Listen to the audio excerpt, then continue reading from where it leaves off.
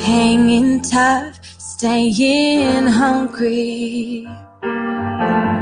They stack the odds and we take to the streets with the kill and the skill to survive. It's the eye of the tiger, it's the thrill of the fight, rising up to the challenge of our rival. And the last known survivor stalks his prey in the night, and he's watching us all with the eye of the tiger. All right. Welcome, everyone, to the Tori Session. I hope you like that rendition. Crazy day today, isn't it, guys? Lots going on. It is a great cover of the song. I didn't even think that I would be able to find it in a ballad form, let alone so nicely done. So I thought I would just play that while I set up my computer, which wasn't working, and we'll start off with my song and get your last minute coffee ready. I'm going to introduce you to the new teaser, and we'll go through it slowly so you understand what we actually put out there. And we'll discuss what is happening today in the news, what's important to know that's happening today in the news, and what's going to be happening. So here we go.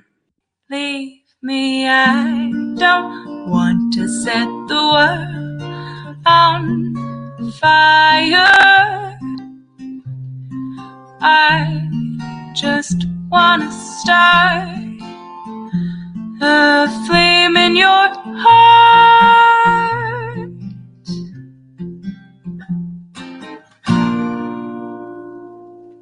All right. So today is September 10th, 2020, and tomorrow is a day that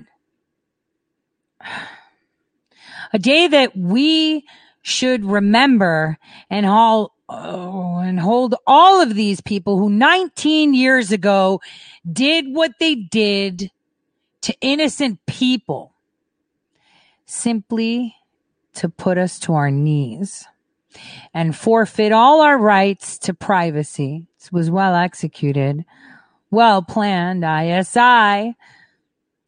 You know, for others that are sitting in Congress, it's just a day where some people did some things.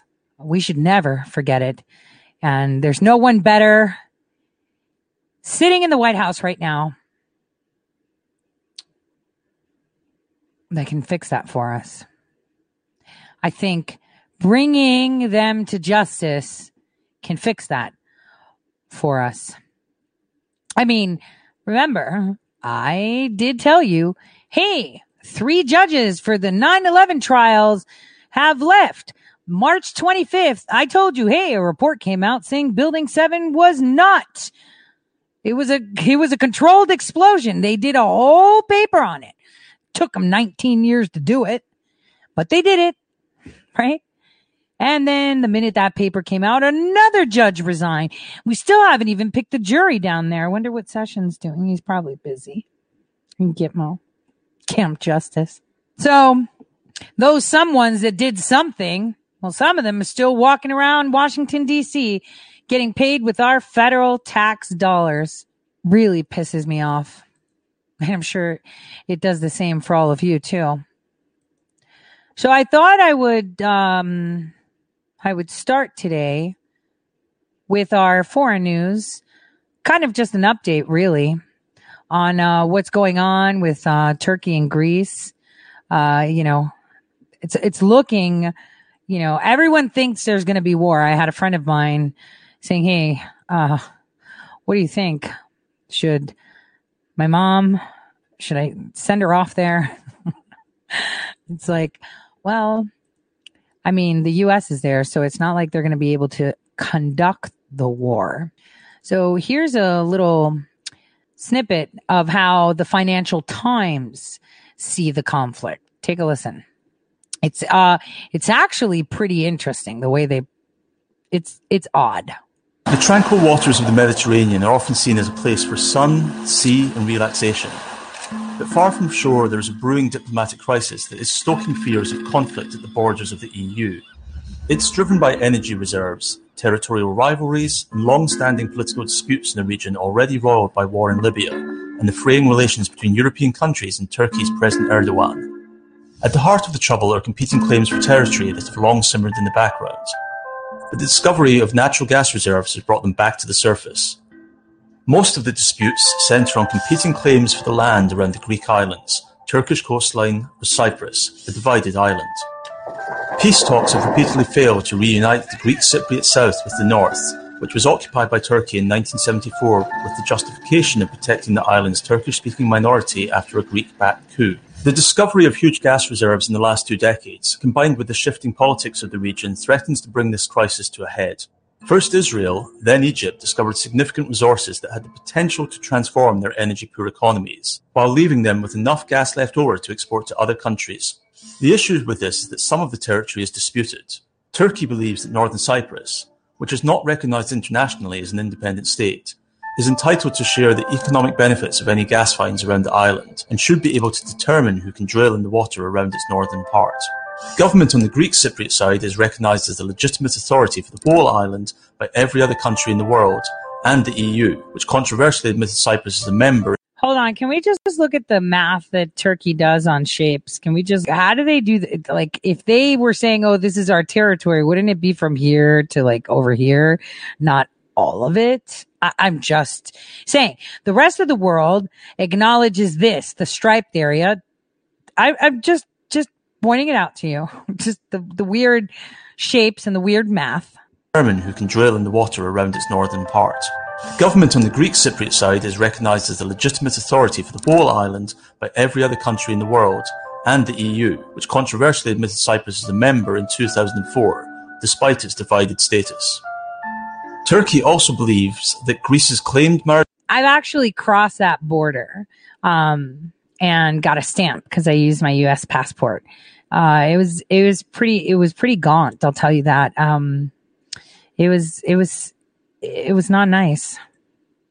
It's not. The maritime border is being unfairly distorted by tiny Greek islands, which it doesn't believe should have the same maritime rights in international law as countries with vast coastlines.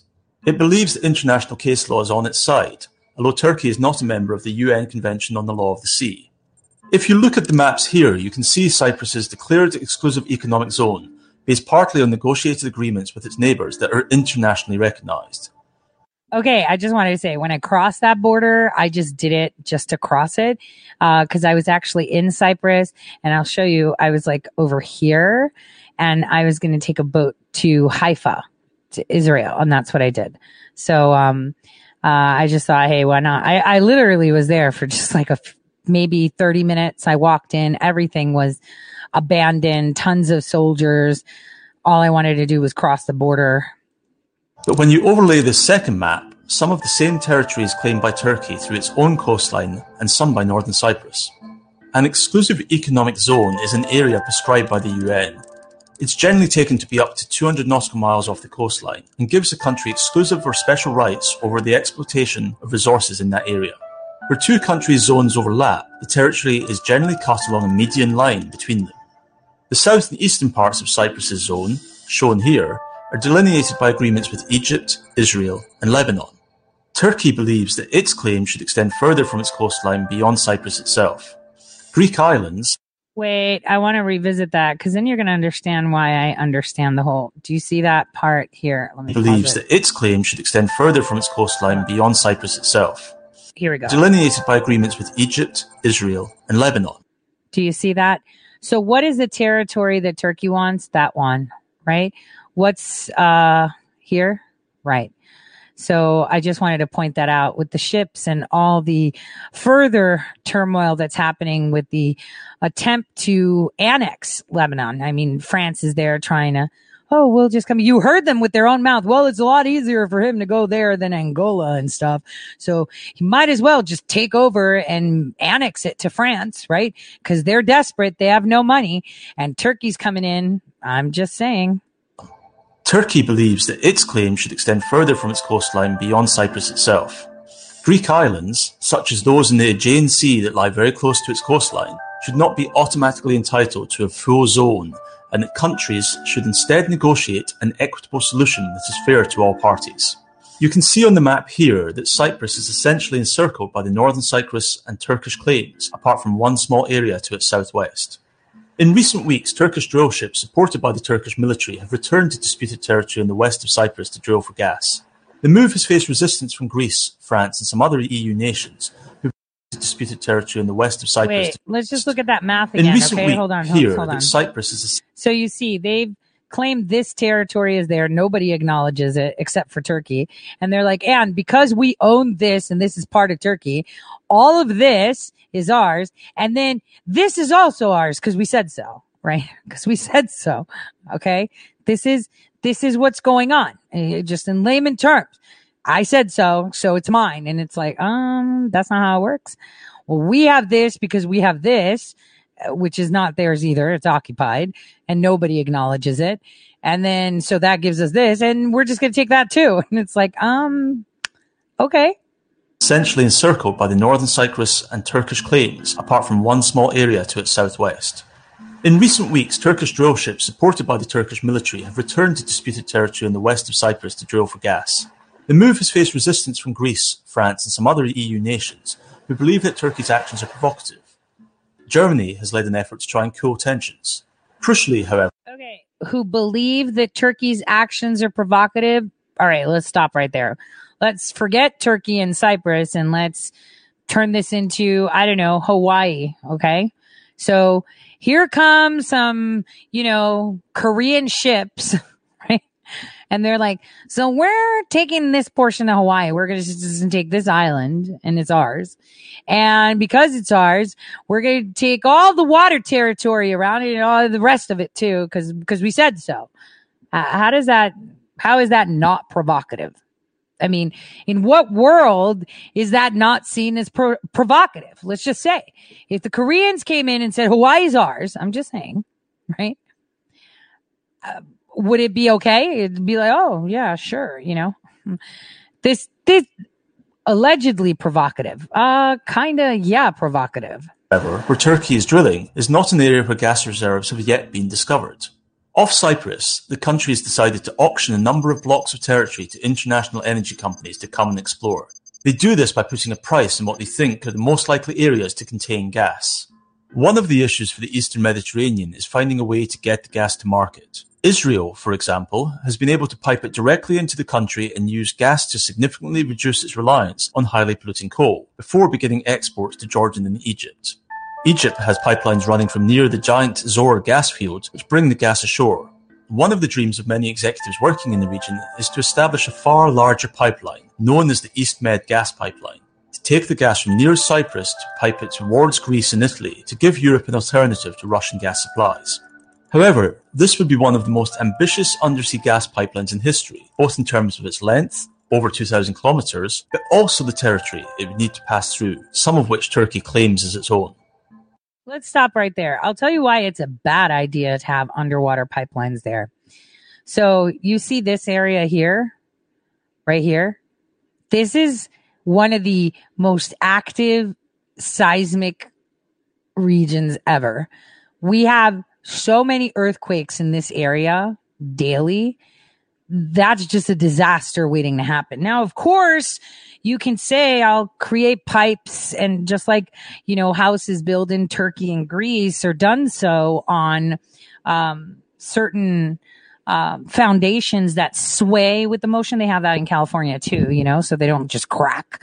But that is a concerning project only because of this is a very active earthquake region. Also, because there are fault lines there, massive fault lines. Actually, right here, in this Gulf, there was an area, it's called the Sunken City. When I was younger, I had, I have a picture of my favorite seat whenever I can get there. It's like a chair and a table where I would spend hours just reading and doing math as a kid. But it's a lake, but it's not really a lake. It's where the mountains actually tore apart and a whole city sunk. And you can actually do tours with scuba gear and see the city untouched, like with people still there under the water. They were buried. It just sank. So, and that's over here, by the light post of the, Corinthian Patras Gulf. It's quite extraordinary if ever, you are able to go. I mean, that's super fascinating. But for me, I'm just saying that piping something like this through regions, that are so highly volatile in regards to seismic activity, doesn't really make a lot of sense. The long-term hope is that natural gas reserves lead to a form of reconciliation between Greece, Turkey and Cyprus, as they see the benefits of mutual development of the gas. But such an outcome has been sought for decades with little success. The risk is that by accident or design, the gas reserves of the Eastern Mediterranean could become a flashpoint for these wider disputes. Okay, so that was Financial Times, right? Now here's another one, because everyone's thinking, whoa, is there war? Is there war? I'll tell you that it's getting pretty bad in Lebanon, and it seems that, as you saw, Lebanon's like right there flanking southeastern Cyprus. That Turkey may go in for a grab too. That's actually being discussed. Let's take a look at the summit. And Turkey is strained. The two neighbours have disagreed over issues such as migration, religion, and the future of Cyprus. Now, the prospect of a natural gas exploration in the Eastern Mediterranean has the NATO neighbours in a tense standoff. It's an issue that 7 southern European nations, including Greece, are discussing today in a summit convened by the French President Emmanuel Macron. Evelyn Laverick reports. The normally smooth waters of the Eastern Mediterranean have turned choppy, with a crisis set to dominate today's Med7 summit. The navies of Turkey and Greece are both at sea, and Turkish President Recep Tayyip Erdogan and Greek Prime Minister Kyriakos Mitsotakis are blaming each other for the worsening relations. On August the 10th, Ankara sent a research vessel to the Eastern Med to explore an area, part of which belongs to Greece, according to Athens. Turkey disagrees, claiming oil exploitation rights within that part of the continental shelf. We are seeing this crisis for more than 10 years, and now we are seeing that both countries have defending their claims. Turkey's agreement with Libya for sharing East Mediterranean fueled the tension. Later, Greece's agreement with Egypt. So we see. Wait a minute. Turkey's agreement with Libya wasn't done with Libya, right? Remember that. I told you about this in 2018. This was facilitated by the UN by giving Qatar and Turkey facilitating a mutual defense agreement, because Tripoli, the only portion of Libya that the UN acknowledges, whereas the rest of the world kind of acknowledges the rest of Libya as the formal government, except for the UN. Well, they're the ones that gave Turkey this avenue because they said so. And Turkey negotiated these waters, and it's not even theirs. So, okay. See that both countries are pushing to have the maximum. The European Union's Foreign Affairs Council has been discussing what should be the appropriate European response, and sanctions are on the table. Possible EU sanctions against Turkey will undoubtedly send a strong message to the Turks. However, I believe that they're only part of a more comprehensive strategy that the EU must develop towards Turkey. Και αυτή η συνολικότερη στρατηγική δεν μπορεί παρά να αποτελεί. This strategy should be a kind of carrot and stick policy, a combination of the German approach of engagement or commitment to Turkey with the French approach of curbing Turkish aggression. Με την γαλλική προσέγγιση ανάσχεσης της τουρκικής επιθετικότητας. But Greek and Turkish warships on patrol are not the only reason for tensions. Migration, the Libyan crisis, and relations with countries on the Med southern shore are also on the menu. Discussions at the summit are expected to be robust. Evelyn Laverick, Euronews. Well, our international correspondent Annalise Borges is at... Remember, Turkey's using refugees as a weapon right now. They're unleashing them into the sea. The summit in Corsica, and we can go there to speak to her now. Morning to you, Annalise. So we've just heard about the tensions in the Med. Clearly that's going to be high on the agenda today, but it's not the only thing that will be discussed. So what else is on the table? Good morning, Rosie. Well, indeed, the tensions in the East Mediterranean will be a big part of the meeting when leaders convene here in Ajaccio later today. But they will also discuss a wide range of other issues that are plaguing the Mediterranean Sea, if you will, the conflict in Syria and Libya, climate change, as well as migration. The Mediterranean Sea has come to symbolize all these multiple crises facing Europe. And this collective of southern European countries, the Med7, are going to try and discuss and come up with a very clear position so that their interests are respected, are convened very clearly in the upcoming special session of the Council of Europe later this month. Emmanuel Macron and Kyriakos Mitsotakis will hold a bilateral meeting early in the afternoon, during which they are likely to discuss the fire in Moria in the island of Lesbos. There are questions raised on whether or not Emmanuel Macron could offer, for example, that France would potentially take some of the more than 12,000 refugees that were housed in that camp. Once again, the idea here is, according to Emmanuel Macron, so that these countries show solidarity with one another and that they come up with a very clear message to other European countries about what they need and what they can offer to the collective. The Élysée Palace this week also said this is not about creating a group within a group. This is not about divisions within Europe, but rather to once again come up with a very clear line of action on the part of these southern countries so that their interests and their actions are respected in the collective of the Union. Rosie? All right. So we've got tensions firing up. This has been brewing for 2 years. Things are coming up. Yeah. Well, Omar actually had a private meeting with Erdogan, and she visits the Turkish embassy and gets text messages from the prime minister and what would be the equivalent of the Secretary of State, which is the Minister of Foreign Affairs. They text her, and they even promoted people donating to her campaign. So that's that. I just wanted to kind of touch that base with you and let you know what's going on. There are a lot of things heating up on the Russian and Pakistani border too, which is, that heat's turning up really, really quick. Before we get into the tragedies that are happening on our Pacific coast, I want to remind you how in Beirut, we were live together when I told you that in Beirut, the concern that we had was that their leadership stepped down, right? They were in a lot of debt and in a lot of trouble.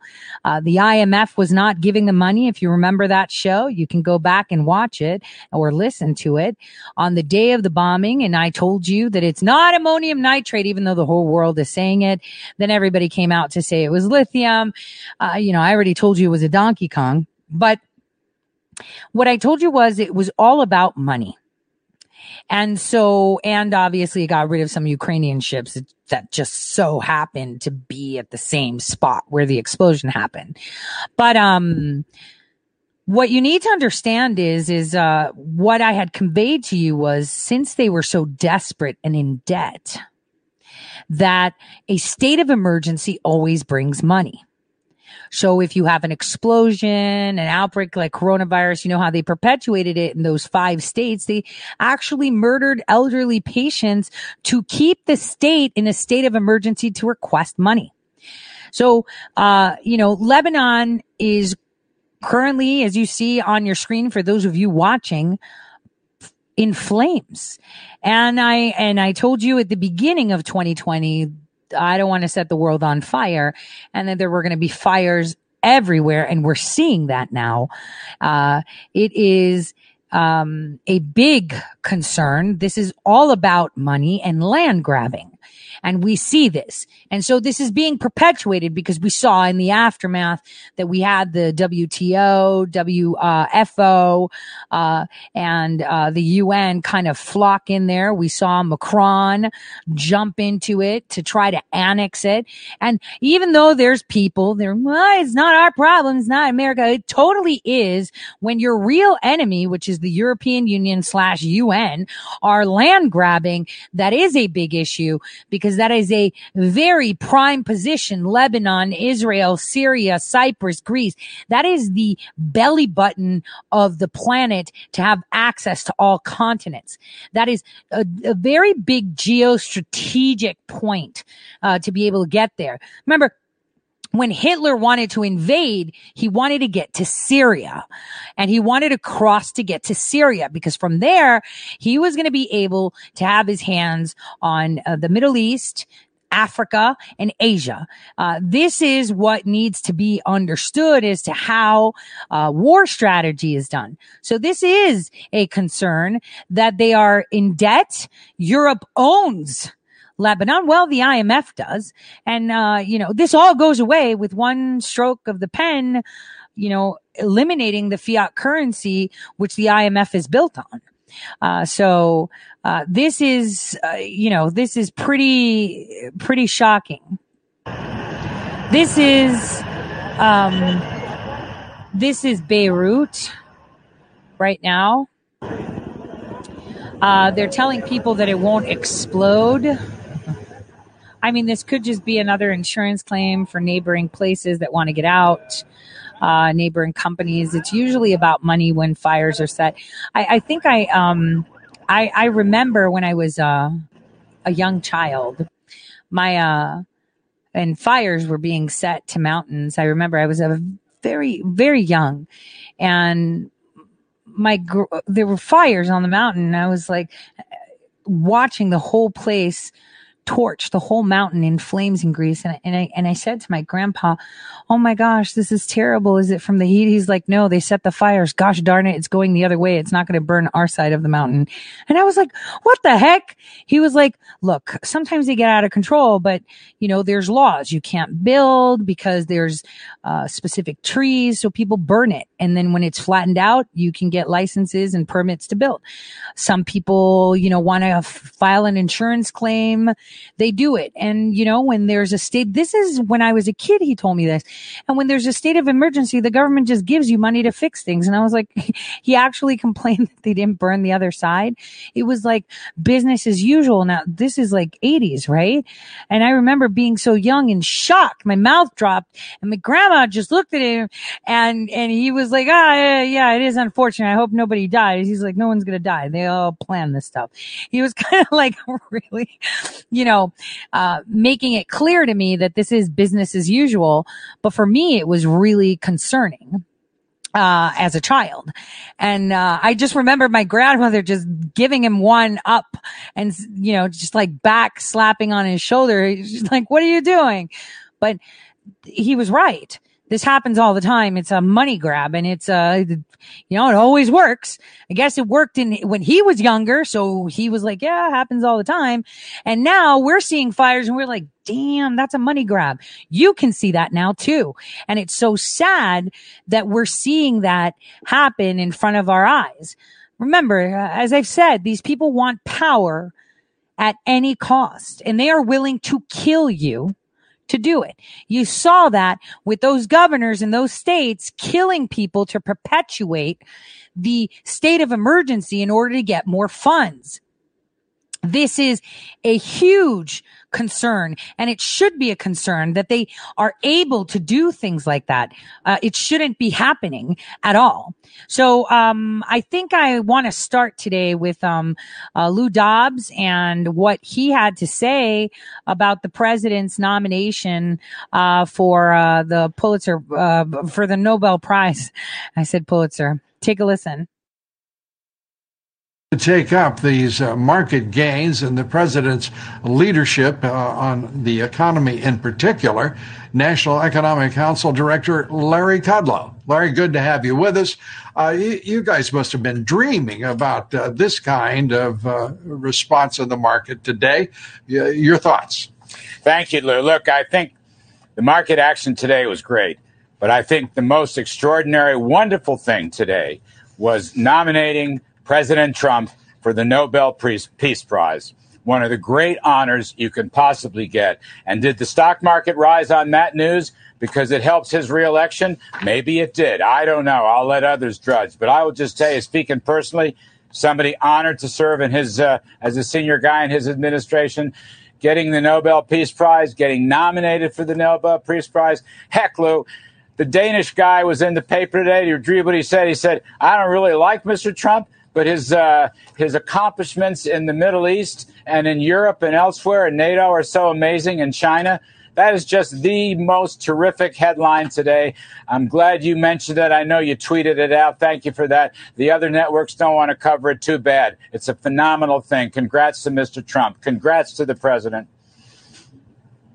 Indeed, congratulations to him. It's the reason we led with it tonight. It's an extraordinary, as you say, commendation from the Nobel Committee, and it's an honor that he fully deserves. This administration has not extended our military as previous administrations had, and he has eliminated the neocons from the algorithm of American foreign policy, which is upsetting, of course, to many in the establishment, but I'm sure they'll get over that. They'll have no choice. Let's return to the economy. Yes. We're seeing strong signs of that recovery. We also have ways to go. Give us your take on where we are right now with job creation, with a resurgent small business sector in this country, and the restoration of manufacturing. Yeah, I think you're right on both counts. We are getting ourselves a much stronger recovery than a lot of people anticipated. We're not there yet. You know, there's still hardship out there, but getting the unemployment rate quickly to single digits, 8.4%. Virtually no one expected that before year end or even next year. 3.8 million household jobs. It's the household small business survey that gets you the unemployment rate. So far, we've created 10.6 million new payroll jobs. We've created 14 million new household jobs. Those are big numbers in 4 months. And again, we have much more work to do. I understand that, but this is a right direction. It's a great beginning to what I think is going to be a great comeback. And I want to note one thing, Lou. So many people, I don't know, there's a lot of ankle biting going on. I know it's a political season, saying, well, it's just the well-to-do that are improving now in this period of the pandemic contraction. Well, guess what? 70% of those jobs come from low-paying industries. Low-paying industries, okay? Retailing, hospitality, restaurants, and the low-end healthcare people. Now, look, I have nothing against anybody succeeding. I have nothing against anybody getting good jobs, high-paid jobs, millionaire jobs. But the fact that people keep harping and ankle biting on this, and it's just like the tax cuts, Lou. Let's go back. After the tax cuts, right, so many ankle biters said only the rich people benefit. In fact, and I mean fact, underscore, all right, underscore fact, it was the middle income, it was the blue-collar boom, it was the lower middle-class jobs and wages that grew faster than the upper wages. So there you have it. We're off to a good start. The second half of the year, you're going to get 20% plus in Q3 and probably Q4. It's a V-shaped recovery. We have more work to do. I get that. We need good policies. We need to lower taxes and regulations and keep incentives. We need to have good trade policies and so forth. But thankfully, prayerfully, as the virus comes back down, the economy is coming back up. Yep. And thanks to your hard work, that of the president. Okay, so we already talked about the Nobel Peace Prize. I mean, I'm not impressed. It doesn't mean anything because Obama got it for simply doing absolutely nothing. They say it's because what did they say? Because he helped with racial issues? You mean he perpetuated racial issues? Because that's exactly what he did. So, he helped kneel the United States of America and he got an award for it. And I find it insulting that my president is put up for the same award that means nothing. Personally, that's my take on it. Now, I wanted to go into something that I found interesting.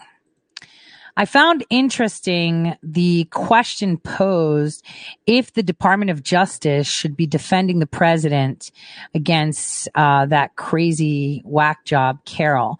See, isn't it funny how they discredit and they slander and they push these fake notions or real, who knows, so much later, right? But they're doing this now. She came out years ago. It didn't work. So now they're pulling that card too. New impeachment, like I told you, was going to be coming. Carroll coming around in a lawsuit. How many more are coming around? All of this is happening. We just need to get Assange into the United States of America. Take a listen. Can you explain why the Justice Department has decided to take over the defense in this libel case involving the president? This is done frequently. It's been done for presidents. It's been done for congressmen. The normal process was followed in this particular case you're talking about. And there's particular cases that are right on point. Attorney General Bill Barr standing by his Department of Justice's move to defend President Trump in a defamation suit brought by advice columnist E. Jean Carroll. All right, here to react, Fox News senior judicial analyst Judge Andrew Napolitano. Judge, is this standard? It's not standard, Brian, for the federal government to assume the defense of an employee of the federal government who makes a statement that is unrelated to his official duties. It is standard. President Bush was defended. President Obama was defended. And the Attorney General is right. Members of Congress have been defended when they do something or say something related to their official duties and they're sued for it. But the president's comments, I didn't rape her because she's not my type, is hardly related to his official duties. So that's why it's an improper use of the government's tools to enter the case. Now, when the government enters the case... I didn't rape her because she's not my type. Okay, stop. That would be totally something I would say. I don't know about you guys. If someone came to me and said, oh my gosh, you touched this dude's, I'm sorry. If someone said, you touched this dude's butt or this chick, I would be like, nah, I wouldn't do that. Not my type. That is totally a straight up answer. Oh my gosh. I hate Napolitano. Seriously, I do. He's getting his paychecks from Leone. But anyway, I'm sorry. I found that hilarious. I'm sorry. But I would totally say the same thing. Wait, I want to hear it again. Because he was so upset. Look at his face when he had his hand. Let's just look at him. For it. But the president's comments, I didn't rape her because she's not my type, is hardly related to his official duties. So that's why it's an improper use of the government's tools to enter the case. Now, when the government enters the case, it not only pays for the lawyers to defend the president, it not only moves the case from state court to federal court, but the government becomes the defendant. The president would no longer be the defendant. And when the government is the defendant, the case goes away because the case is based on defamation and the federal government cannot be sued for defamation. So this is not only an improper use of the two statutes here, the Westfall Act and the Tort Claims Act, it's a violation of the due process rights of the plaintiff. Right. Judge, let's talk a little bit about something we've been talking about for, it seems like, a very long time, and we're wondering when it's going to finally come to a head or an end, and that is the fact that Bill Barr spoke to NBC. They ran part of the interview yesterday and said that criminal charges may be coming soon in the Durham probe, but we've heard, we've kind of gotten that inclination for a while. The closer you get to the election, if there are going to be accusations and charges, the more political it looks. So what's it look like to you? Is it going to come out before the election? Is it going to come out after the election? Are people going to get in big trouble, jail, stuff like that? What? So the Department of Justice has a rule not to issue an indictment within 60 days of an election if the indictment is of a public official or is likely to affect the outcome of the election. This rule was tossed around quite a bit in 2016 when Jim Comey, within 60 days. Yes, we are inside 60 days. So theoretically, if they follow that rule, Steve, they won't issue any indictments until after Election Day. This rule was tossed about in 2016 when Jim Comey asserted himself in the election about Hillary Clinton within 60 days of the election. Now, who are they going to indict? Well, they have a cooperating witness who's the young lawyer who pleaded guilty to altering a document. There's no written plea agreement, but we can assume from his guilty plea that he is their cooperating witness who's giving them, that is, he's giving the prosecutors, a roadmap about who was involved in misleading the FISA court in order to torment and surveil the Trump campaign. That's a lie. That is a total lie. Look at his face. That's a lie. He knows Kleinsmith is a loser. All he did was press delete. Someone told him to press delete. They all knew. None of them had no idea that, Carter Page was an asset for the CIA. It's bullshit. It's complete nonsense. So he's not giving them any roadmap. He's giving them whatever roadmap he wants so they can minimize damage. The real stuff we already have. So here's what you do. You already have what you need. What do? It's the same thing. Super easy strategy. Let's pretend you're having a fight with your neighbor over your fence, right? And for whatever reason, your neighbor's so dumb that he's planning on putting you in a box, right? About your fence. And he's like emailing, people in the city, police officers and sheriffs, but accidentally, for whatever reason, he's sending you copies of those emails and he doesn't know that. Or he thinks that you don't have access to that, whatever. And so you have all this evidence so that when it comes down to a lawsuit with your guy, are you going to tell him, well, I have the emails? You're going to ask him, so the fence happened like this. Oh, and tell me more. And who'd you contact? Well, I made a phone call and made him. So that's the only contact you had with them? Yeah, totally. I called the police and the sheriff. I made a complaint and said, the fence was an inch over and that was the only communication I had. Are you sure that's the only communication? Yes, I'm totally sure. And that's how you get him in a trap. So you let them tell you the story they want to tell you and wait and follow the lead to see what story they're telling you while you already know the story they're not telling you. That's where the real story is. And hence why everything's so slow. Very slow. You trust that all things will be above board in this? If the indictments are held until after Election Day, I do. The U.S. Attorney in Connecticut, John Durham, has an excellent reputation for intellectual honesty and fidelity to the law. And those of us in the legal community know that. And I don't know anybody that disagrees with that. If he holds his fire until after Election Day, whatever it is, whether it's no indictments, whether it's an indictment of some high-profile person in the Obama administration, if he holds his fire until after Election Day, he will have done the country a service by prosecuting the people he thinks he should prosecute in a way that does not affect the outcome of the election. So even if they committed crimes, look at his face, even though they committed crimes, it's like, we'll just wait till after the elections because they're going to try to steal it. So let's wait. Gave a real good, thorough interview with the Attorney General Barr, who outlined exactly what he think went wrong in the whole probe. It's definitely worth reading or listening to. Thanks, Judge. Great to talk to you. Yeah, not so great, but it was very enlightening to tell us how they feel. It's always interesting to see how people feel at times like this. So this hour, we're going to end it with West Coast wildfires. Now, there's a lot of reporting on Twitter from people that have been going up the I-5, and even the police admitting, yeah, these are purposely set. Again, it's all about the money. I mean, didn't the governor just extend COVID till the day after the election, right?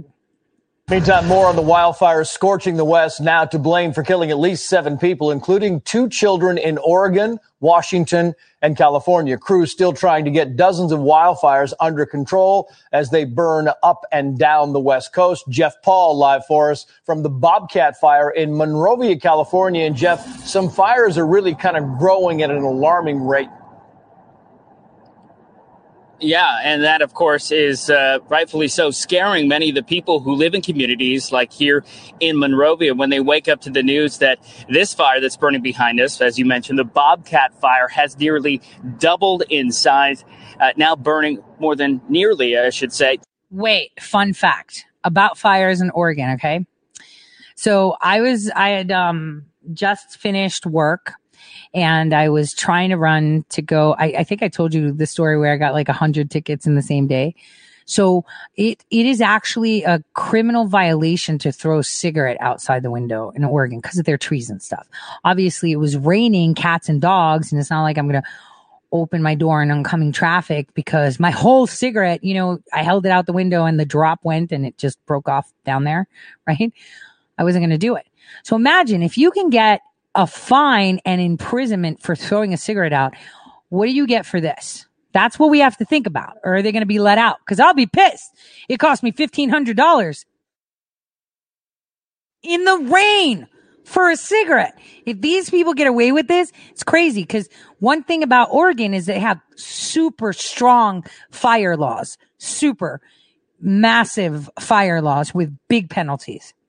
20,000 acres and counting. Many remain under an evacuation warning as the flames continue to creep closer and closer to the foothills communities. And this is just one of the more than 20 large fires burning here in California. And as you move up the West Coast to the Pacific Northwest, it's the same devastating story. Dozens of fires impacting both Oregon and Washington. At least 3 people were killed in Oregon, 1 in Washington in the fast-moving fires.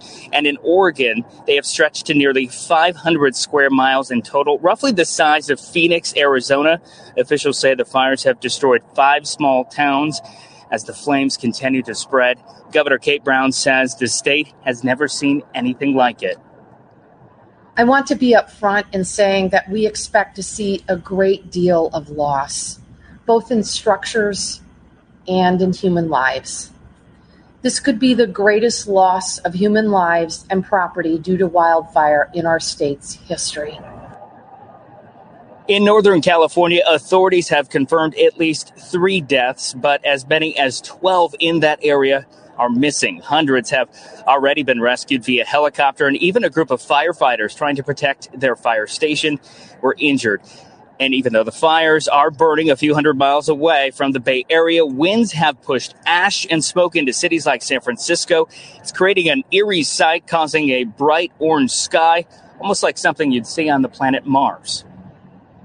I was wondering what time it was, and then I looked outside and it looked like doomsday. It feels like the end of the world. It's pretty scary. Now, in total here in the West, 90 major fires burning right now, burning 5,300 square miles, which is roughly the size of the state of Connecticut. Trace? Yeah, dry winter, dry summer, a lot of fuel to burn. Jeff Paul live on the fire line for us. Jeff, climate change. There we go. Dry summer, lots of fuel to burn. There goes the lumber industry, right? There that goes. Huh? Pretty incredible. Actually, we'll go for a break. Get yourself a coffee, and I'll be right back for the second hour. We'll just touch base on Strzok and go head first into Shadowgate 2 and talk a little bit about the other military industrial camp. And I think you're going to find it very interesting when you see how things pan out in the end.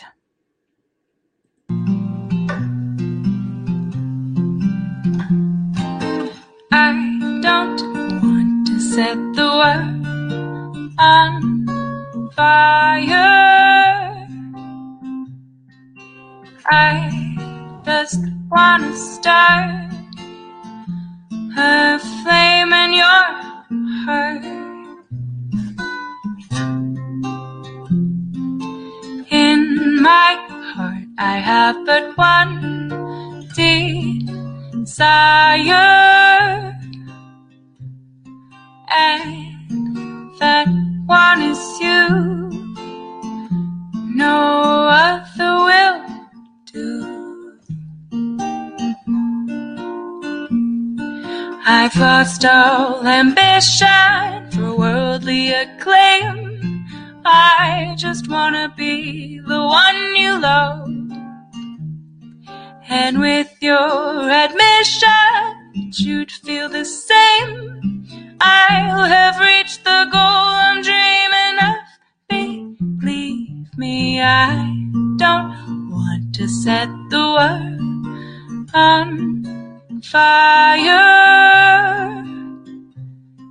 I just wanna start a flame in your heart.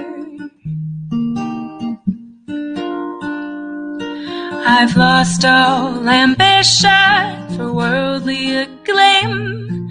I just wanna be the one you love. And with your admission, you'd feel the same. I'll have reached the goal I'm dreaming of. Believe me, I don't want to set the world on fire. I just wanna start a flame in your heart.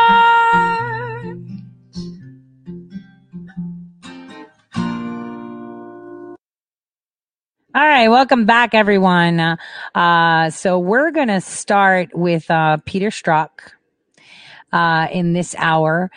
Just a couple clips so we can go through it. As you see, everybody's writing books.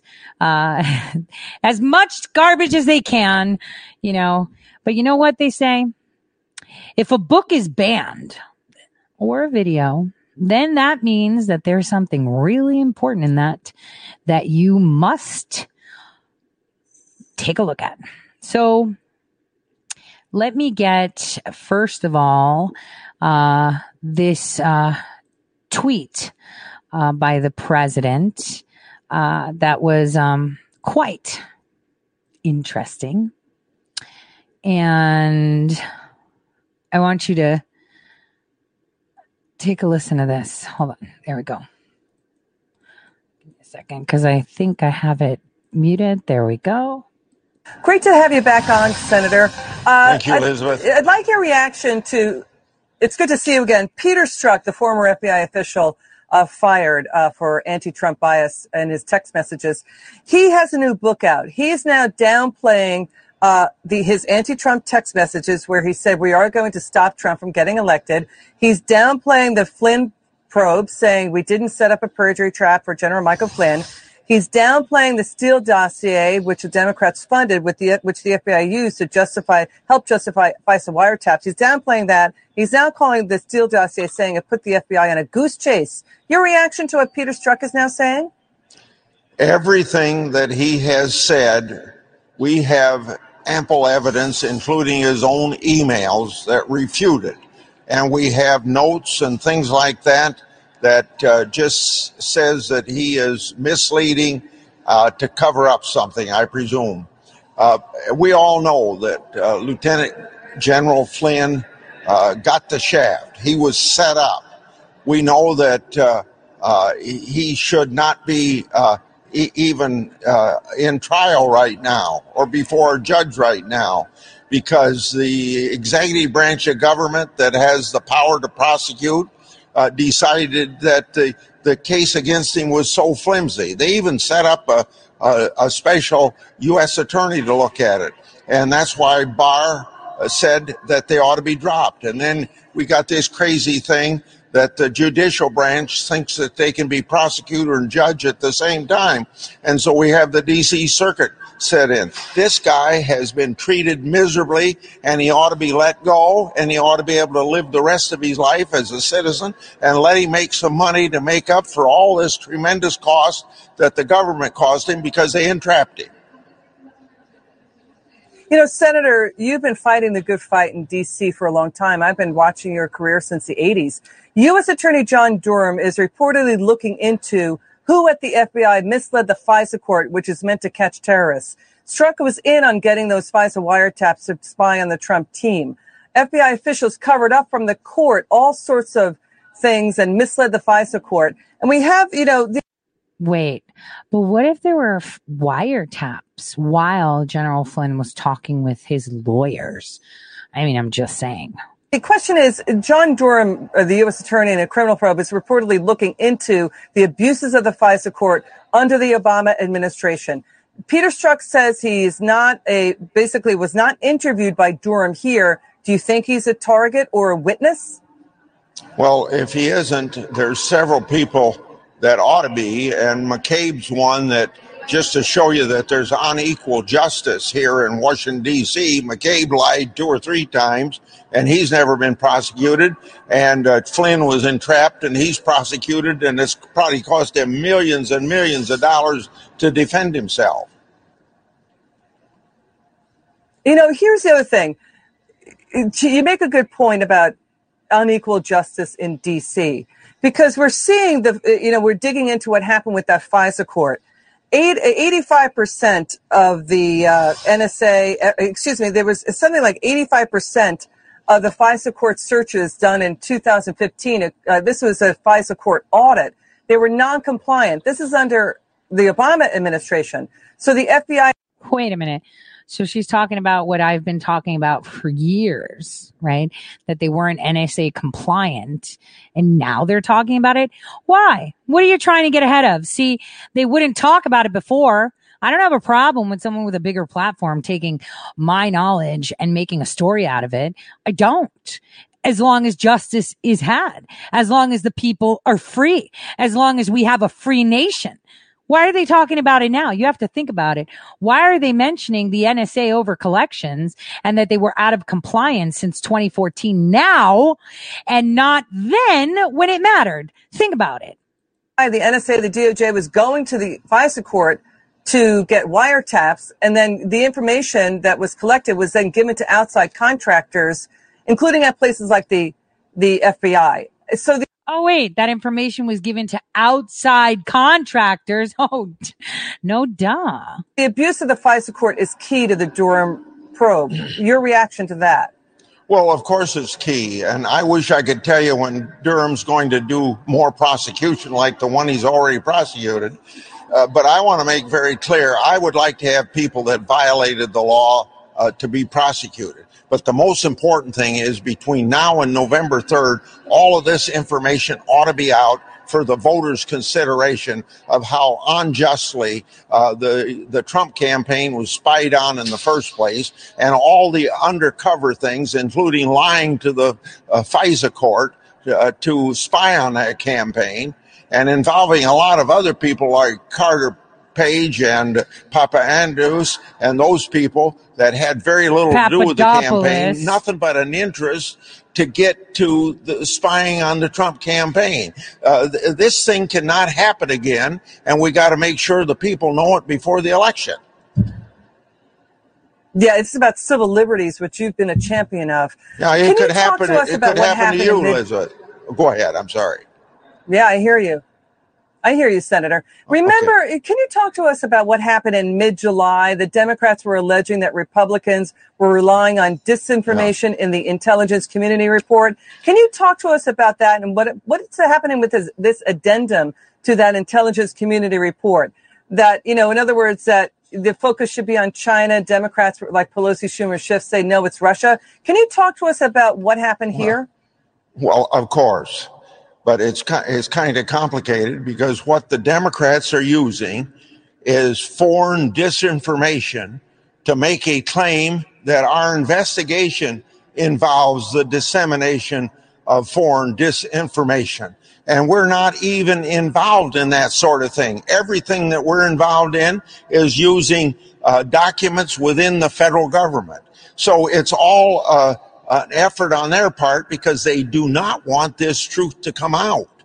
They're doing everything to inhibit this investigation whatsoever, and we can't let it happen. This is just another thing that we talk about Flynn getting that information out before the election. This information ought to be out before the election. It goes pretty high up with some people and families that are involved right now in these election campaigns. So it looks like the Democrats are creating fake footnotes and fake addenda to intelligence community reports that weren't in the original reports and disseminating to the media as if this is what the intelligence community is talking about. Is that what they're doing? Absolutely, and I can tell by your question, you've studied this thing really in the weeds, and I compliment you for doing that because you have you have seen through it. But a lot of the other people, the other journalists that have been used by the Democrats, haven't dug this deep, and they have fallen for this argument that we're disseminating Russian disinformation. And those footnotes you're talking about is a reference to the foreign disinformation that they're using against us to accuse us of using foreign disinformation. Well, it's gotten really like a circus hall of mirrors down there, Senator, and we're so glad that we have you to break it down for us because, you're making a great point, Senator, because the American people, the American voter is being misled by the mainstream media, and we're getting to the bottom of it thanks to your help, Senator. Will you come back soon? Well, I come back anytime you ask me. You know that. Okay, sure. Senator Grassley, thanks for joining us. All right, so that was that, and that was not super informative, kind of informative. I wanted to kind of, there was this picture that someone put out, this one. So I wanted to say something. So this day when we did this, I had something on my shirt right there. And so I was like, Millie, I have to come up closer to the thing. And we were doing it from the laptop. And it looked like I was taking over the whole thing. And it was because I wanted to hide the bottom portion of where I had that issue. And so this was one of the most emotional days I think I ever had with her because she was still coming out of jail mode, even though there were a couple days in between it. And I could tell you that yesterday her court went well. It's just so bizarre. It is so politically charged. It is so corrupt. It is really bad. And I'm concerned as to how, like someone said, if they can do that to General Flynn, imagine what they can do to you. And I've been victim of it too. So I know. So I wanted to kind of remind you, that's the right word, remind you how important you are. And I say this because a lot of people seem to think that heroes, and we've talked about this before, come in specific sizes, in specific shapes, with specific experience. And I've mentioned before how ordinary people can do extraordinary things. So never ever tell yourself or allow anyone to tell you that you are not extraordinary. There are so many people that are unsung heroes, that you probably don't know their names. I talked about, how Harriet Tubman, when she was doing her Underground Railroad thing, or George Washington, there was a guy there that made his shoes or bought him coffee per se. It's not like they had Starbucks, but there were so many people that band together, and it's like there's a band of Anons right now. And I wanted to share this clip that talks about what makes a hero. I think it's important for all of you to know, because right now all of us are in a battle for our nation and our freedom. And it's important that you remind yourself just what a great hero you are for putting up that fight.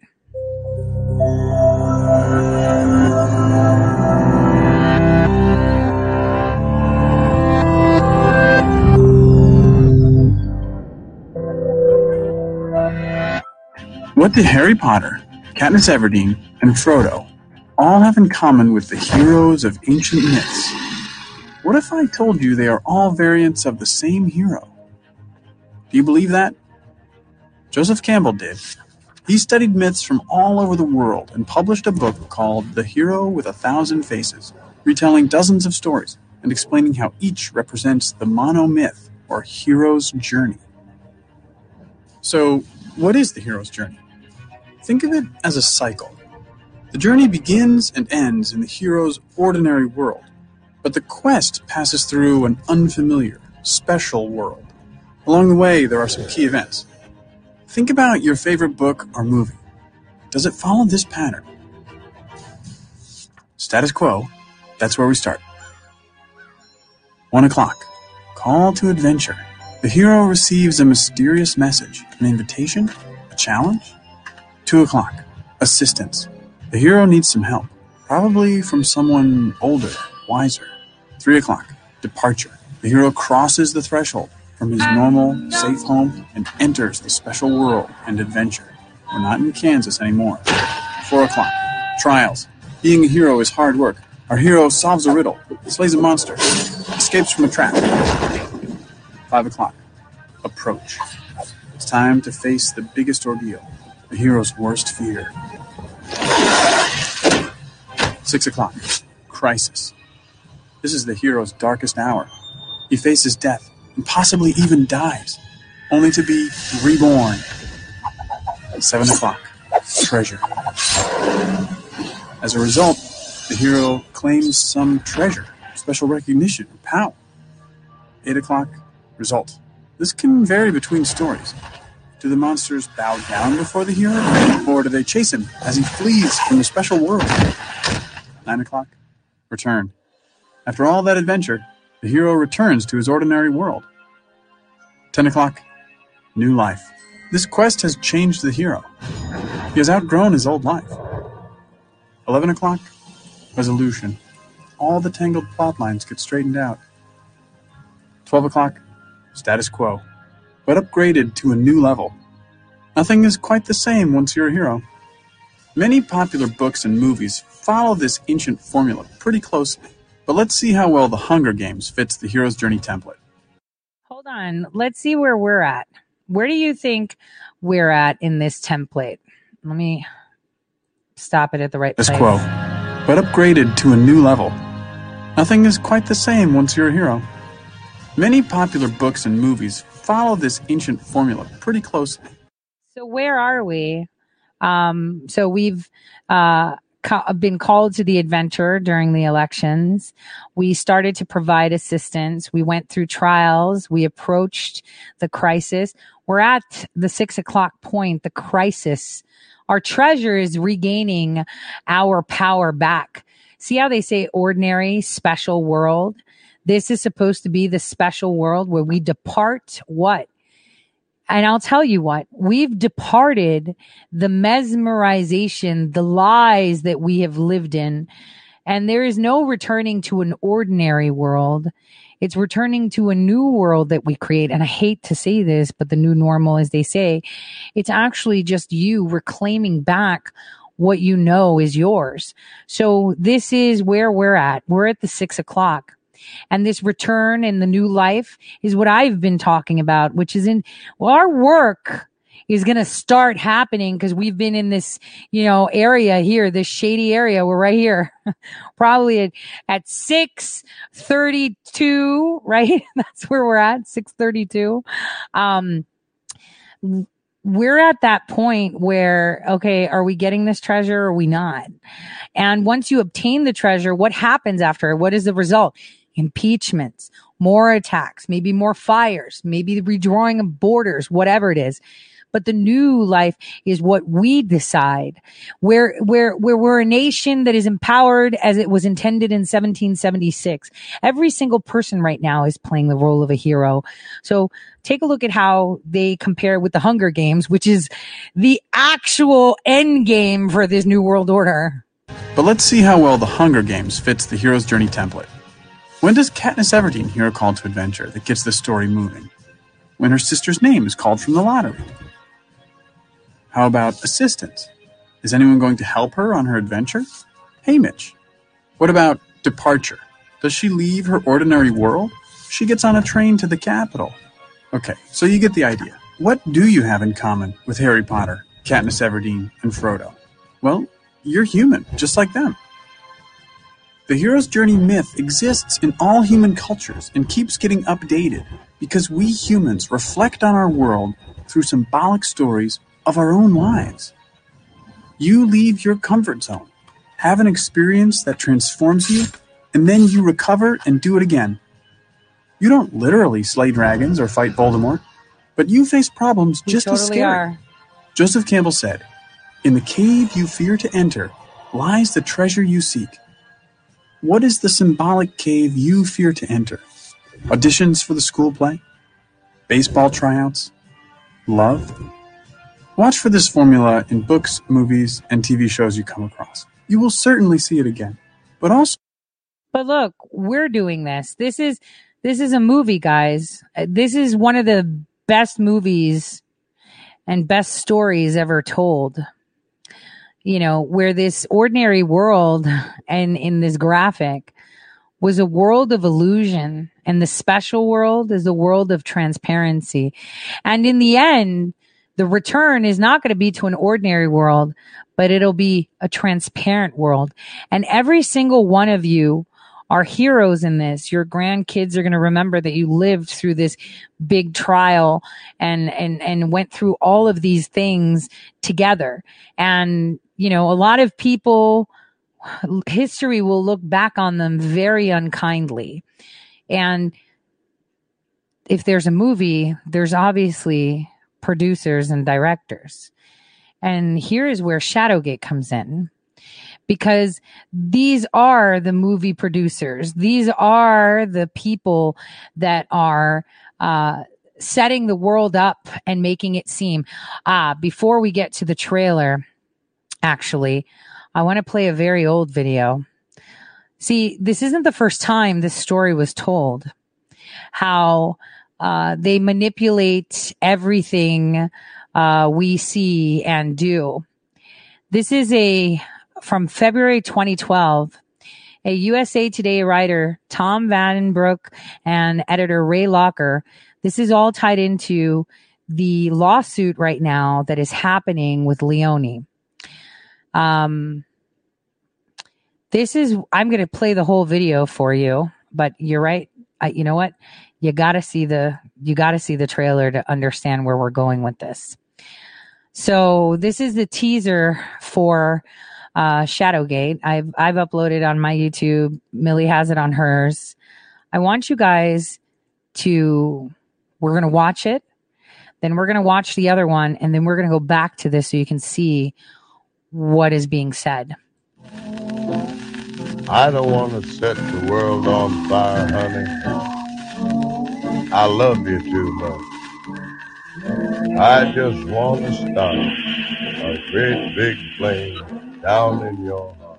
Well, I got to admit, I found it very interesting how Paul Watson with InfoWars was able to say what he did about fake personas and everything with Leone, but when Milley broke my story as a whistleblower with Dynology doing the same thing, she was fired. So bon voyage, Billy. Find that interesting.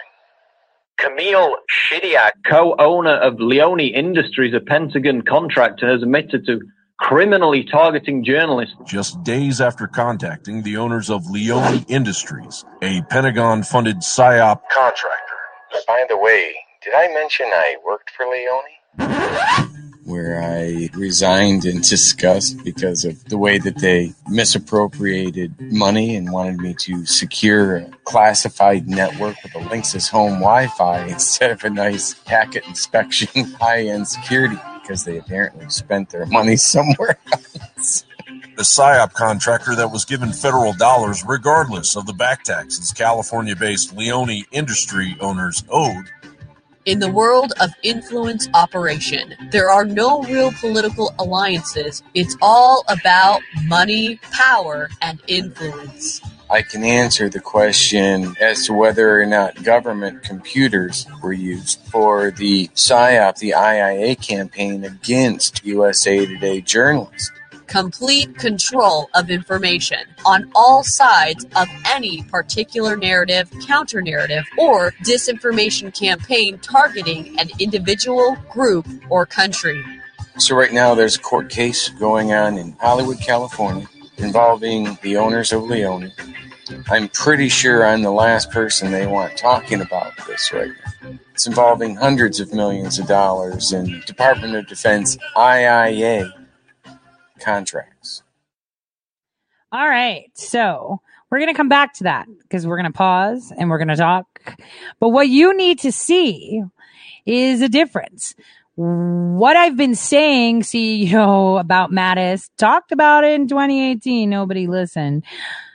Was talking about how Coates and Mattis and Rod Rosenstein and Pence were all chitty chat. But, surveillance goes both ways. And Patrick's a pretty cool guy. He worked on the team of Tip of the Spear. So, when a lot of people, just people, ordinary people come together, extraordinary things happen. Yes, me and Patrick always swam with the sharks. We were part of it. But that doesn't mean that we can't do a Godfather, right? I mean, for me, I've been trying. He's been trying. He's been trying for 5 years? I've been trying for a little over 10 to wake the masses. So here we go. You're going to see a video that nobody wants you to see because this is something they all know happens and they play dumb. So you have to think, if Millie Weaver was fired for exposing one military industrial complex, but someone else wasn't fired for exposing the other one, what does that tell you? Interesting. We'll go back to the trailer.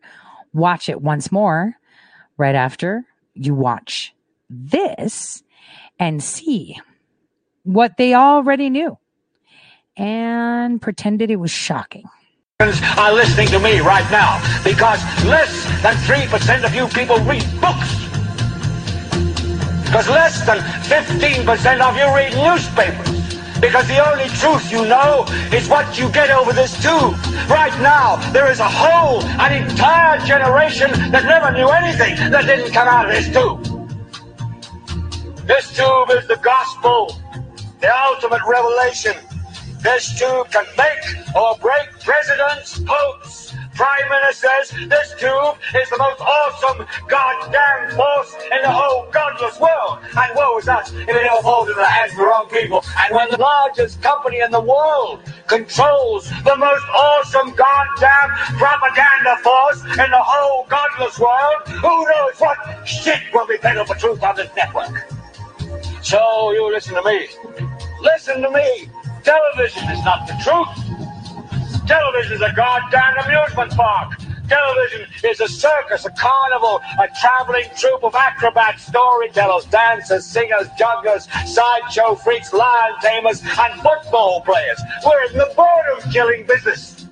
But you people sit there day after day, night after night, all ages, colors, creeds. We're all you know.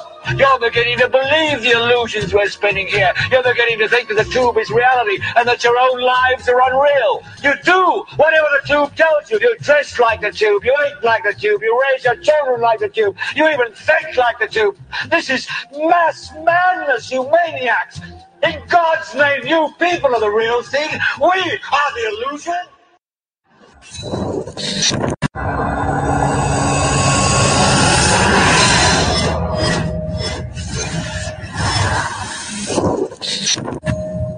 Back in February of 2012, USA Today writer Tom Vandenbroek and editor Ray Locker were targeted just days after contacting the owners of Leone Industries, a Pentagon-funded PSYOP contractor. Mysteriously, websites popped up, some of them claiming that Vandenbroek and Locker worked for the Taliban.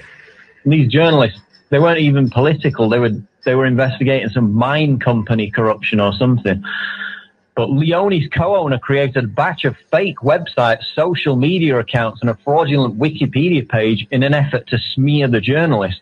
And Wait a minute. You mean they make fake pages, like maybe fake, military pages, fake blogs, fake personas, fake tweets?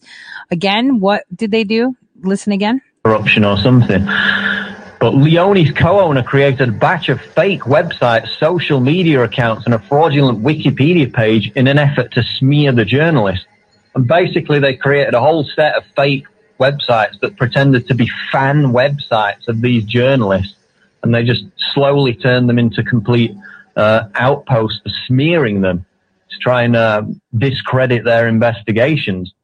And as is documented in this article, and I've written many articles about since 2008, basically the Pentagon has put out a raft of fake websites that are designed to look like independent media sources. They admitted this in 2008. I'm not making it up.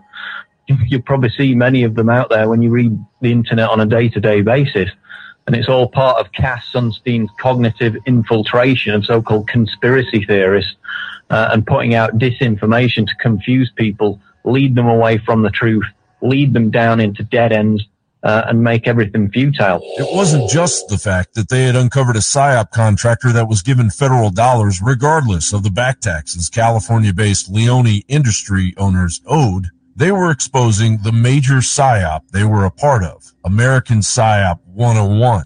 A 2000 report from the desk of the Defense Science Board Task Force titled The Creation and Dissemination of All Forms of Information in Support of Psychological Operations, PSYOP, in Time of Military Conflict. This unclassified report is available in PDF form as a link in the description of the report you're listening to right now. It's very interesting because this report on, this is why I say I haven't talked about Bosnia and Kosovo yet, as you could see, is that was my time. That was my peak, actually. That was my peak. The report details how PSYOPs were successful and unsuccessful in major PSYOP operations overseas. From this research, the task force found that military PSYOP offers a unique and powerful asset in military operations, both in peacetime and in war. Given the broad array of complex missions conducted by U.S. military forces, understanding the culture and preparation of the soft battle space is imperative to the conduct of successful operations. Members of the Defense Science Board Task Force include Dennis Bovin of Bear Stearns, Bran Farron of Walt Disney Imagineering, Paul Colazzi of DARPA, to name a few. The financial arena embedded with the entertainment industry, the robotics industry, and the Defense Department. One of the diagrams from the report describes how strategic, military, and tactical psyops work. All signs of the times in the United States since 9/11 reeks of the genesis of a strategic psyop, which is now morphing into a military psyop, as indicated by the newly uncovered SOCOM document listing Utah, Texas, and Southern California as hostile areas. So that's a trick. When something's supposed to be declassified, they'll still hide it. So now for 4 or 5 days, they've had the different publications, Stars and Stripes, Military.com, and others going, we don't know if the document's real, but these conspiracy theorists, claim that we want to take over Texas and Utah this summer and martial law. We're not going to have martial law this summer. You notice how they don't deny the operation? Wasn't it great when Alex Jones actually did news? Because see, here he is exposing the other military industrial complex. So because the more violent one, the one that has been planning the military coup, right? The other one's also involved, right? But the one that is active and staunch and has all the brass, that was exposed and he went nuts and banned it off his own site. So what does that tell you about InfoWars? No, whatsoever. They just keep trying to, move the attention away from the fact that that's going on and just keep throwing out the conspiracy term and keep attacking us. So it takes people's attention off of the fact that there is a mission going to happen, just like it says in the documents. They're not denying it. Today's PSYOP force includes a small but dedicated cadre of country experts familiar with the cultures and fluent in the languages of their accounts. There is a small and equally dedicated cadre of production personnel operating a modest suite of production capabilities. One such dedicated cadre of production personnel is Obama supporter and major Hollywood mogul Harvey Weinstein, who is now shelling out films aimed at attacking the Second Amendment. I don't think we need guns in this country, and I hate it. And I think that the NRA is a disaster area, he said in an interview last year. They're going to wish they weren't alive after I'm done with them. And now, Film Nation Entertainment has greenlit a drama entitled Ms. Sloan, in which an anti-gun lobbyist pushes through the federal government control legislation by targeting the gun rights lobby.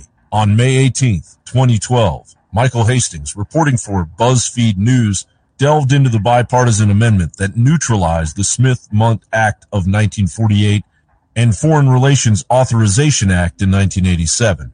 The Smith-Mundt Modernization Act of 2012 legalized the use of PSYOP propaganda in the United States, funded by the State Department. A co-author of the bill, Representative Matt Thornberry of Texas, regarded Hastings' fears as silly. Matt Armstrong, former executive director of the State Department's Commission on Public Diplomacy, stated, "There's this misconception that public diplomacy is propaganda. Propaganda is a lie, a deception, or intentional ambiguity, none of which can be led to effective public diplomacy by any country, let alone the U.S. A doublespeak propaganda statement if there ever was one." John Bound for Infowars.com.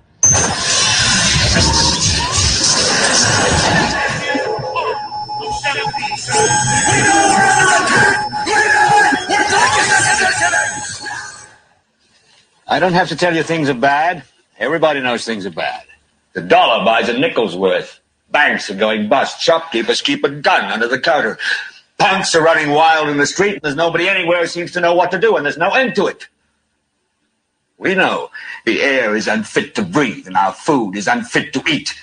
We sit watching our TVs while some local newscaster tells us that today we had 15 homicides and 63 violent crimes, as if that's the way it's supposed to be. We know things are bad, worse than bad. They're crazy. It's like everything everywhere is going crazy, so we don't go out anymore. We sit in the house, and slowly the world we're living in is getting smaller, and all we say is, please, at least leave us alone in our living rooms. Let me have my toaster and my TV and my steel-belted radios, and I won't say anything. Just leave us alone. Well, I'm not going to leave you alone. I want you to get mad. I don't want you to protest. I don't want you to riot. I don't want you to write to your congressman because I wouldn't know what to tell you to write. I don't know what to do about the depression and the inflation and the Russians and the crime in the street. All I know is that first, you've got to get mad. You've got to say, I'm a human being. God damn it. My life has value. Yep. There's one thing stronger than all armies in the world, and that's when an idea whose time has come. It was great 8 years ago when, Alex Jones was a voice of freedom, a voice of exposing corruption. And again, now watch Shadowgate, the trailer, with no interruptions yet. We're going to go right back over it so you can see the difference and what is being said here. I don't want to set the world on fire, honey. I love you too much. I just want to start a great big flame down in your heart. Well, I got to admit, I found it very interesting how Paul Watson with InfoWars was able to say what he did about fake personas and everything with Leone, but when Millie broke my story as a whistleblower with Dynology doing the same thing, she was fired. So bon voyage, Millie. Find that interesting. Camille Shidiak, co-owner of Leone Industries, a Pentagon contractor, has admitted to criminally targeting journalists. Just days after contacting the owners of Leone Industries, a Pentagon-funded PSYOP contractor. By the way, did I mention I worked for Leone? Where I resigned in disgust because of the way that they misappropriated money and wanted me to secure a classified network with a Linksys home Wi-Fi instead of a nice packet inspection high-end security, because they apparently spent their money somewhere else. The PSYOP contractor that was given federal dollars regardless of the back taxes California-based Leone Industry owners owed.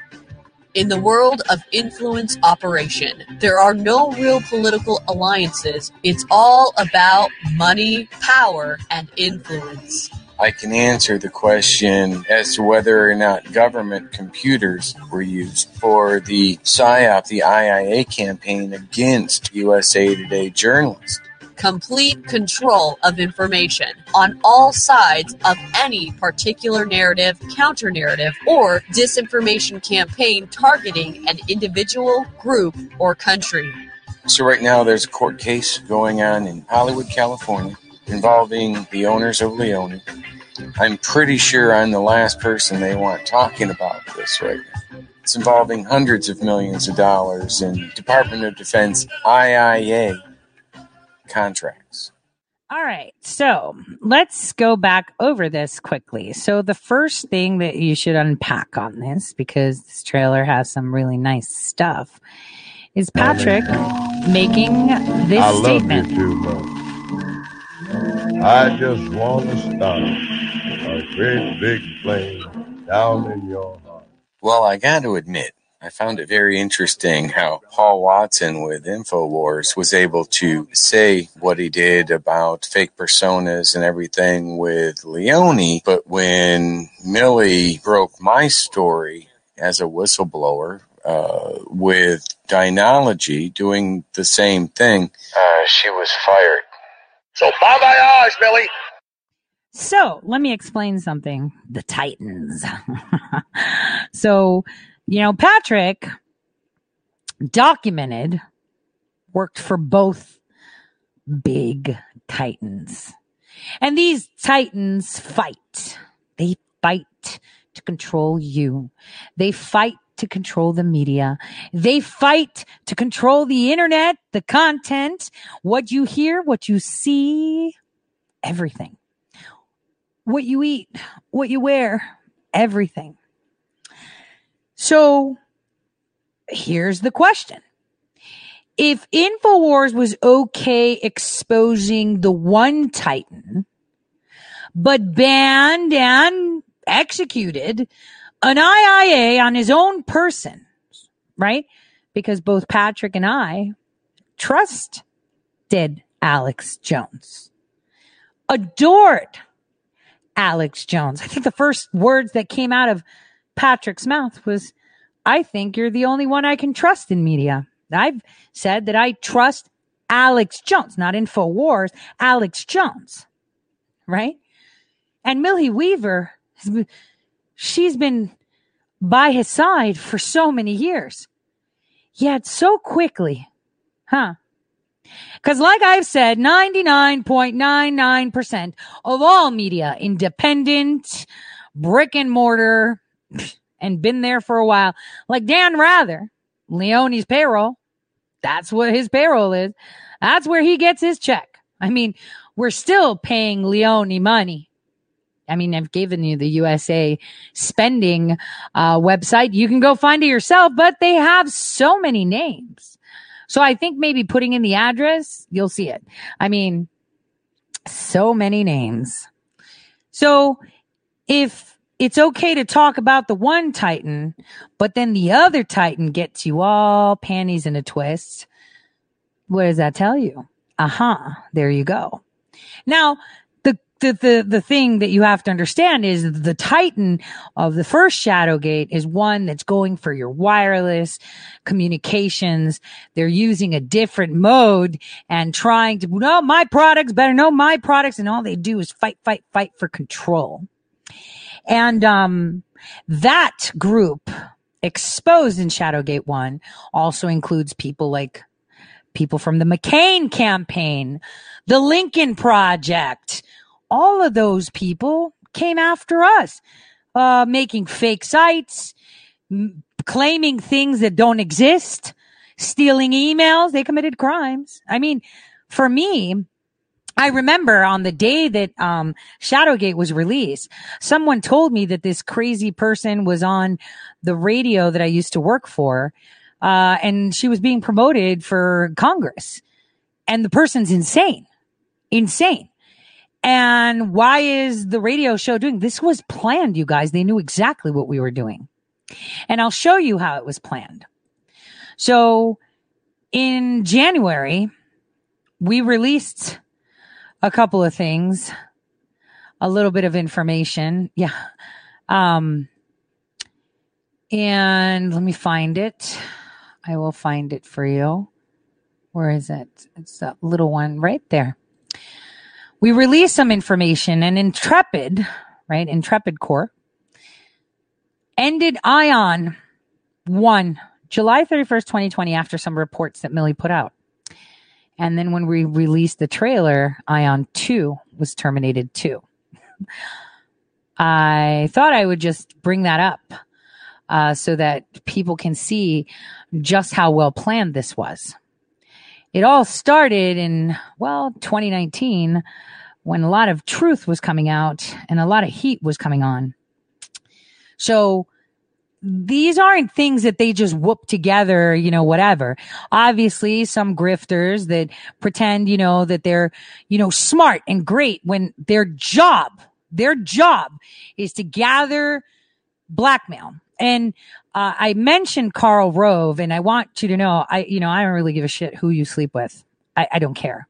Obviously, if you're pandering that you're a reborn Christian and telling your Christian fanatics that you're not when you're gathering blackmail. So here's what happened. Karl Rove was going after the Democrats. Specifically, listen to this, Robert Bauer, who was White House counsel for Barack Hussein Obama.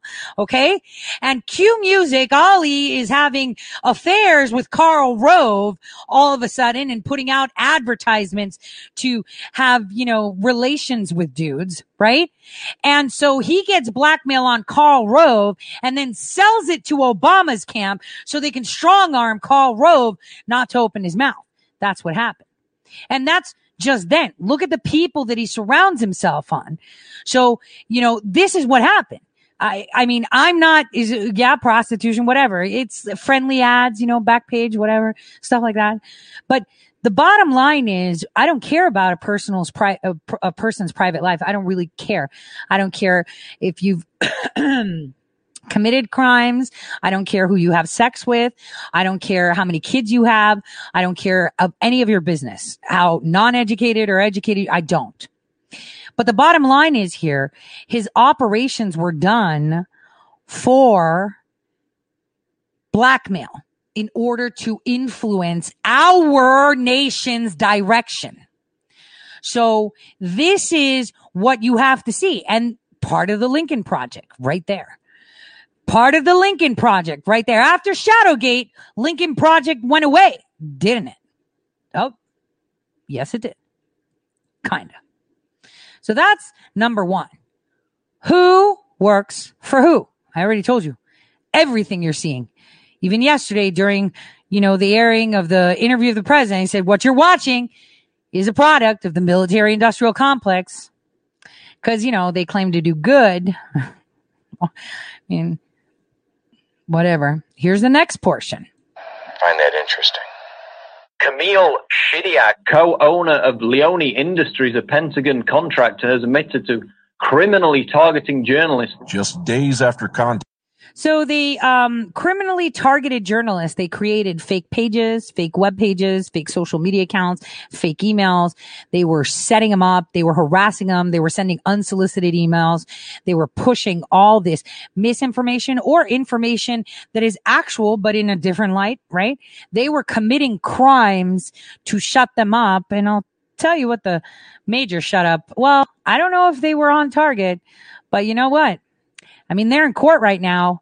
I think Congress should be concerned if we're talking about missing federal tax dollars, because all they did was lose those contracts. They've revamped themselves. It's like Leone-Fiber, Leone-this, Leone-that.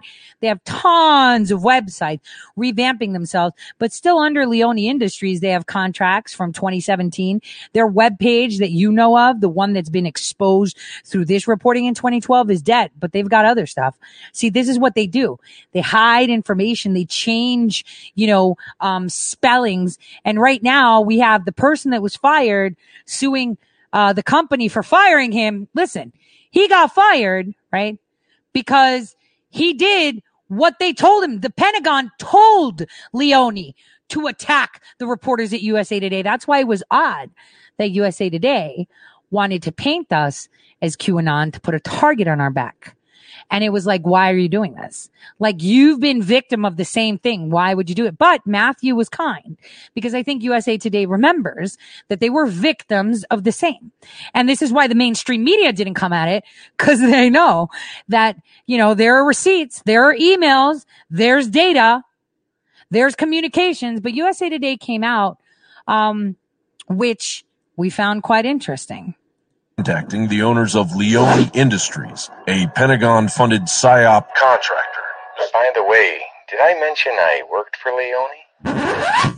Where I resigned in disgust because of the way that they misappropriated. They misappropriated money, and he resigned. Okay. And he didn't want to work for Leone anymore. Now, again, he worked for both Dynology and Leone, both opposite camps, both, putting together. And as you could see, the reasons for his actions, direct results of your response to me and regarding network security report I issued to you. I'm a Leone employee, not a sub on this contract. My reason for submitting that report to you was to make you aware of very serious deficiencies in the security and infrastructure of this network. I am a certified information security officer. I have more than 15 years of IT experience. Within the last 9 years, focused on network security, and the last 5 years directly supporting network infrastructures for the Department of Defense. What they did, and you're going to, this is just a question that someone needs to investigate. But what they did was they pulled $4 million out of Afghanistan while our troops were there. Look at this.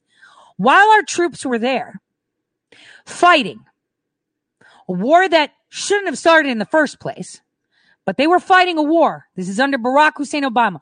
They were fighting a war. Suddenly, they cut the budget by $4 million and gave him a router, a Linksys router, to secure communications to keep our soldiers safe. Think about it. Think about it. Because, Ali came out and said they fired Berge. No, this guy is a hero. As a contractor, he sat down and said, I'm not doing this. People are going to die. You cannot secure a network on this. And he came out and told them that. And this is what happened. He resigned. He said, I'm not going to be part of this. Because why did they pull out $4 million is the question. So there could be a good answer to this. Money and wanted me to secure a classified network with a Linksys home Wi-Fi instead of a nice packet inspection high-end security, because they apparently spent their money somewhere else. The PSYOP contract. So that's his visa that Leone sponsored for him to go to Kabul. that was given federal dollars regardless of the back. So I want you to see that the Pentagon's, head PSYOP contractor is California based. Right now they're in court in Hollywood. And, these people had more than $4 million in liens in their home's property for failure to pay federal income taxes. Well, it kind of comes out that that's about the same amount of money that was pulled out of Afghanistan while our troops were fighting, that these people cut back on. Was it to pay their back taxes? Was it? That's a question we should ask. Why did they cut it by 4 million, 5 million, and suddenly pay this? Because, after they pulled the money, this went away. So if a budget is cut during wartime, where you have your sons, your daughters, your fathers, your grandfathers, your friends that are turning into hamburger because they needed to pay their property taxes, you should be pissed. And that's treason. And the fact that the Pentagon covered up for it, the fact that no one said anything is a problem. And this needs to be revisited. This is a problem. Could it be that our soldiers during that time that were killed was because they had pulled that money out? That was federal taxpayer dollars to make sure that our soldiers are safe? That's what you need to ask yourself. Where are the questions? Why isn't anyone, but I've seen this done before, saw it done in Iraq. I've seen it with my own eyes. You know why? Because we're the ones that cut the budget. And it's the private contractors. Wait till Shadowgate 2.0 comes out, where you're going to see emails that clearly say that the private contractors are dictating how the war goes. See, these people are also private contractors, right? Leone is private contracting company. So they pull money out and your soldier dies because they are playing war. That's criminal. And yet, it was debunked. They're in court right now because the person that got fired is suing the company for firing them because what they did was what the Pentagon told them to do was smash around USA Today. But you know what's going to be funny?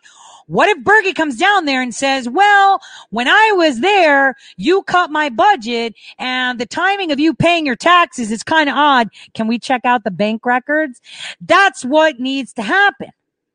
See, they're playing games with our nation. They're using us as pawns. They're doing all of this and they don't care about you. They will kill you.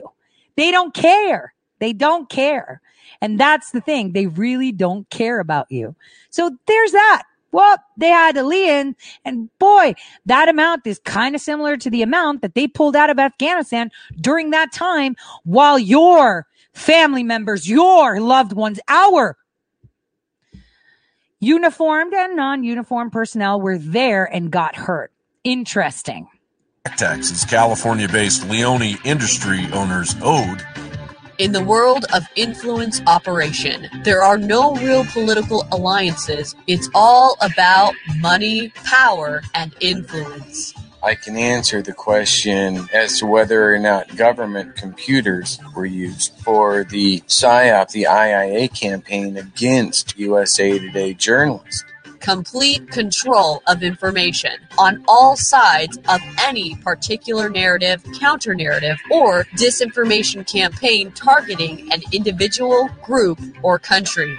So right now there's a court case going on in Hollywood, California, involving the owners of Leone. I'm pretty sure I'm the last person they want talking about this right now. It's involving hundreds of millions of dollars. So here are emails between Patrick and others where they're talking about contracts, where they're talking about the IOTF, where they're talking about IIA, and, where he's a little bit concerned and he's bringing things up. Of millions of dollars in Department of Defense IIA contracts. And that should concern every single American. So when I would see the jihadi screaming, people died. And I'm like, dude, you don't have any idea what you're talking about and claiming this stolen valor shit. I get so pissed off, Mr. Lincoln Project, Mr. Professional Blackmailer, posturing to say, I can get her. And yeah, you know, that's the way they work. They surround themselves to people that they know can make change, and they will suffocate them. And that is important. Everybody should be pissed. Everybody should be saying, why are we not talking about the Leone case? I want to know if those soldiers that died, where are the Gold Star families? Your soldier died in Afghanistan during that time? You need to call up and you need to say, hey, I want to know, did they pull those funds and get my kid killed because of money? That's the question everyone should be asking. Now, you have the two titans. Obviously, you haven't been introduced thoroughly to Titan number 2, and that's coming. But one thing's for sure, it is so incredible that there are people that are wearing the uniform that were present in my presence, in Bergie's presence. They knew exactly what was going on, and nothing was done. They said nothing. And here are people, one of them that was in the shadows, and the other one that has some documentations, right, that stood up for what's right. He resigned because he was pissed. He resigned because he didn't want his name when these innocent soldiers lost their limbs and their lives because of money. Because of money. But they don't care about you. So we've got two military industrial complexes in front of you, both battling for your mind. And while you're sitting there watching all these tweets coming from your check marks, you have to think, who's signing their checks? Who signs their checks? All of them. So this isn't about, I don't like this, I don't like that, I hate this, I hate that. This is about us, the people. This is about us and our freedom. Ordinary people can do some really extraordinary things. And what we need to do is make sure that our nation remains the way it was intended to be. And that's free and God-fearing power. That's all they want. And they will stop at nothing for it. I can sit here till I'm blue in the face and tell you how someone's compromised. I can tell you how someone's, a black hat pretending to be a white one, an actor, a bad agent, infiltrated. I could tell you anything. But the thing is, as we've noticed in these, first 9 months of 2020, is that you could be told anything. You just have to see it yourself to get it. That's how it is. You have to see it yourself. That's how it is. So why is it that people are not paying attention to the fine print and the actions?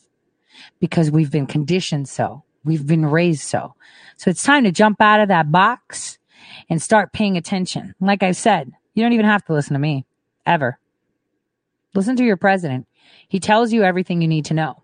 For those of you that like to dig, feel free to go back to that and keep looking and looking. Look at that Leone case. Pretty cray-cray. Because it's going to end up with them pleading a deal, because then they have to admit that the Pentagon was the one that gave the order to trash USA Today. And they did call it Pentagon contractors.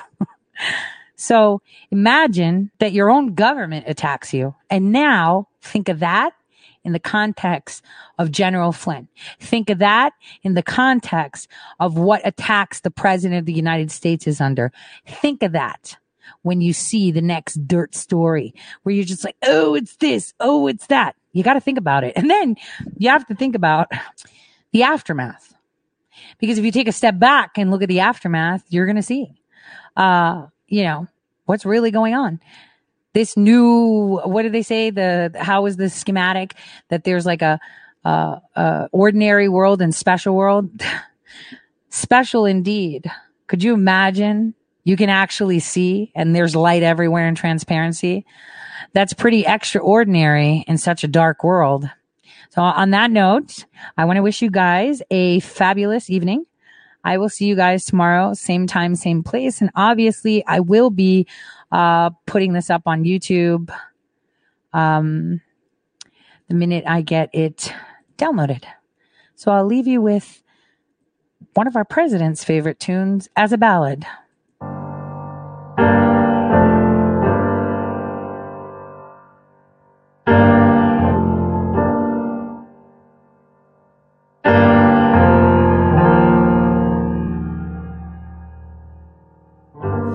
Rising up, back on the street. Did my time, took my chances. I went the distance, now I'm back on my feet. Just a man and his will to survive. So many times it happens too fast.